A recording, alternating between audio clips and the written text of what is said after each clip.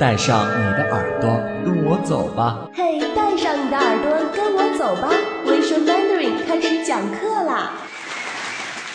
各位听众朋友，大家好，欢迎收听微说 Mandarin， 我是李想，我是聪聪。聪聪，你用的手机是什么牌子的？我用的是诺基亚。价值不菲吧？哎，记得买的时候花2000多块钱吧。你看过这个牌子的手机吗？这不也是诺基亚吗？你再仔细看看。NOKIR， 哎，这是什么牌子？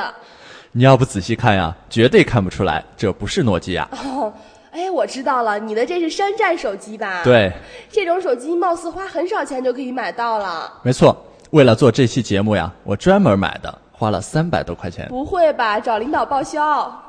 开玩笑的，300块也是钱啊，我是借朋友的。我就说嘛。今天我们讨论的话题啊，就跟这个手机有关，叫做山寨。嘿，今天你山寨了吗？从2003年开始出现山寨手机，到各种山寨产品，如今山寨相机、山寨电影、山寨明星，甚至山寨版的春晚等诸多带有模仿性质的山寨现象层出不穷，形成了独有的山寨文化。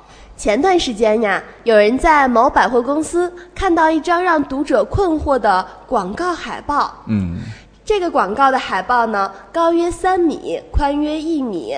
广告牌上那位周董与电影《黄金甲》里的周杰伦扮演的二王子如出一辙，在富丽堂皇的宫殿背景下，身穿着黄金甲，围着绣有菊花的围巾。这个雷人的标语为满城尽穿黄金暖甲。那这是周杰伦代言的吗？当然不是，这是他们找的一个模仿秀。没想到周董也被山寨了吧？是啊，还有更山寨的呢。重庆一公司专门找一些长得很有明星相的女孩子们，陪客户视频聊天、网络游戏、网络 KTV。客户多是事业有成、压力较大的男士，其中一些是追星族，如果让他们和女星聊天，他们的烦恼就会烟消云散。还有这样的？是呀，你听我讲啊。据介绍一经聘用，这些美女最高月薪可达上万元。哇，这么多？是呀，公司人还拿出记录，2周来已有500多名美女应聘了。这不就是以高级职位为噱头招陪聊吗？谁说不是呢？那天我在街上逛，怎么出现一只熊猫？我定睛一看哇塞，这熊猫还真是与众不同呢。我问了问这熊猫的主人，你这牵的是国宝吗？他怎么说？他半开玩笑地说，熊猫可是国宝可太稀有了，我们可以自己造。为了设计这只山寨熊猫，张先生可没少费功夫。山寨熊猫盼盼一经问世，每天都吸引来了不少顾客，不少宽粉都被这只山寨熊猫雷到。盼盼出名也带来了麻烦，因为只有3个多月大，很多人都认为盼盼就是熊猫。张先生总要站在门口跟大家说，你看它的尾巴比熊猫长一些。等会儿，这只山寨熊猫到底是什么呀？我跟你讲这只被打造成熊猫的松狮名叫盼盼。盼盼在街上溜达时还雷到了一只同类，2只狗四目相对，僵持了很久。对方看着盼盼一直在狂吠，盼盼却依然泰然自若，把狗都吓着了。是。李想，你听说过山寨版的诺贝尔奖吗？这个我不知道，你给大家说说。好。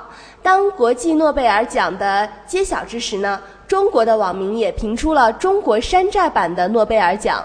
华南虎事件中的周正龙拿到了诺贝尔生物学奖，文学奖则颁给了创造梨花体的诗人赵丽华。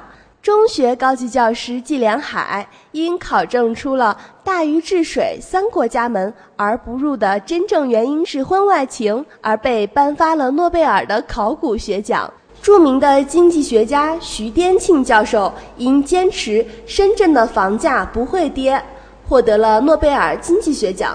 最搞笑的是，诺贝尔物理学奖的获得者刘翔零阻力比赛服设计师。据称，这件比赛服的阻力要比刘翔在雅典奥运会上穿的低7%，相当于一名运动员跑快了0.02秒。可惜的是，刘翔在北京奥运会上出师未捷身先伤，这一高科技比赛服未能派上用场。太幽默了，这些都可以获得诺贝尔奖。对呀。去年啊，重庆一高校200班花争当山寨版林黛玉。林黛玉是西南大学花卉协会、古学学社、社会交际交往协会的同学在校内网上发起了一场古典美女的评选活动。以曹雪芹著作《红楼梦》中的美女林黛玉为标准。谁要是最接近她的气质啊，谁就是校园古典美女了。我看过这个报道，说最终呀有30名美女脱颖而出了，而这30个人可谓是超凡脱俗，不仅外表呢百看不厌，其气质之优雅更是常人不可相提并论的，非常符合大众眼中的古典美女形象。而且他们每天都要进行茶艺、诗词、插花、古代舞蹈和古代女子妆容的培训，其强度呀可谓是魔鬼训练。而且他们还被要求吃饭细嚼慢咽，走路呢走的是小方步，笑不露齿等等。现在呀，就算是在公众场合，这些人也会不经意地做出这些礼仪来。最好笑的是啊，这些身着古装的美女们在学校里采风时，她们每弯一次腰，围观的人群就会一起弯个腰。佳丽们呀，练练嗓子，喊出了一声“皇上”，更是会引发围观的人群一阵莫名的骚动。